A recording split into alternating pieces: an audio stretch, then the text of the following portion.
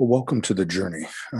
This is Kevin Polkey, and today we are going to have a reflection on um, following our dreams, getting feedback from others, and then sometimes the temptation of taking other people's opinions and giving it too much credence.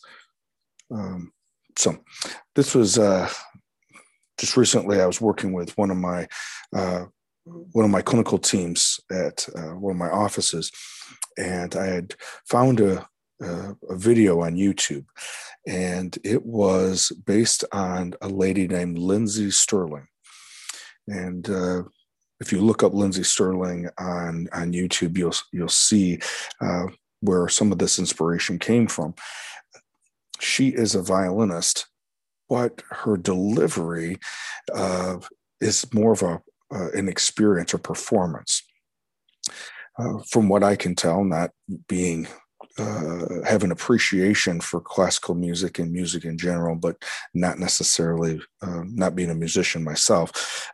She seems to be extremely talented, but she desired to put together a performance experience that was non-traditional, especially for maybe classical music. And she brought her act.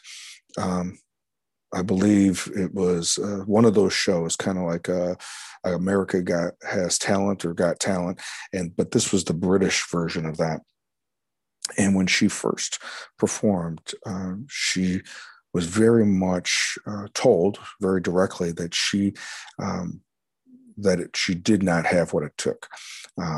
She appeared to look rejected in the face of that feedback or criticism, questioning her idea behind it, and was almost tempted to stop performing. Thank goodness for us that that is not what happened. She appears to have took that as motivation to continue practicing her craft and mastering her craft and sticking to what appears to be her dream of how she wanted to create this experience through music as well as dance. So what is there that we can learn from regarding that? I think that accompanied with something I just was recently reading from Marcus Aurelius. Aurelius is quoted to say, "I'm constantly amazed by how easily we love ourselves above all others, yet we put more stock in the opinions of others than our own estimation of self. How much credence we give to the opinions our peers have of us, and how little to our very own." Later, it talks about how quickly we can disregard our own feelings about something and adopt someone else's.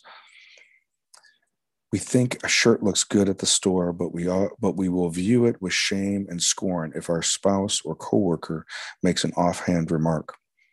We can be immensely happy with our own lives until we find out that someone we don't even like has more, or worse, and more precariously, we don't feel good about our accomplishments or talents until some third party validates them. Like many Stoic exercises, this one attempts to teach us that although we control our own opinions, we don't control what other people think about us or about us least of all. For this reason, putting ourselves at the mercy of those opinions and trying to gain the approval of others are a dangerous endeavor. Don't spend much time thinking about what other people think. Think about what you think. Think instead about the results, about the impact, about whether it is the right thing to do. I think of my daughter and the numerous shows that she tried out for over the 12, 13 years that she has continued to be in performing arts. And so that she was at times disappointed with hoping to get a certain part, and then later finding out that the directing team selected someone else. watching her, that whatever part she ended up getting, she ended up owning that part, that she ended up being the best that she could be at that part and brought that part alive. And that even though, now granted, I'm her dad, so I'm biased, but even though it may not been the lead part or even a supporting lead part, that her, when there was opportunity for her, her role to shine, she did exactly that by owning her part. I think of different time periods in my life where either an idea or proposal was rejected because it wasn't accepted by someone who had the power to give it a thumbs up, or in this case, a thumbs down. What do we do with that rejection? Do we give it enough power, or so much power that we stop? Do we utilize it and pick at the parts that the feedback or the judgment that we can utilize that, and then look and see how we can improve our process?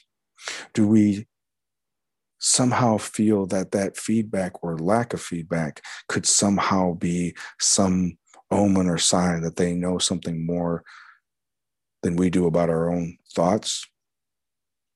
I think that for me is something that I wrestle with, coming up with an idea, putting something out there, and being vulnerable enough to let it be exposed, and then taking that risk that it may not be liked. Recognizing, though, that just because someone may not like it doesn't mean that silently there's another 10 who may. And then it's more of, do I like it? Is it actually being able to be what I envisioned in my mind?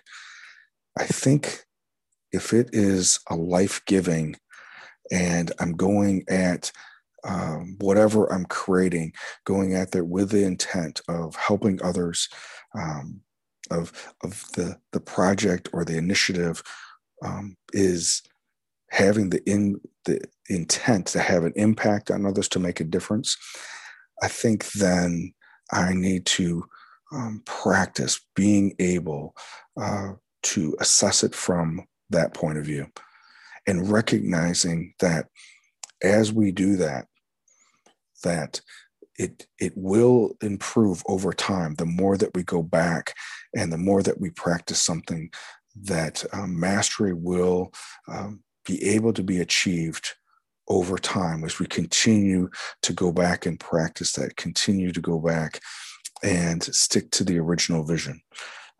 We may not necessarily get that feedback initially, or especially from individuals who may not fully grasp the original vision. Doesn't necessarily mean that it wasn't something worthwhile doing. So when we see someone, regardless if it's on a TV show like American Idol or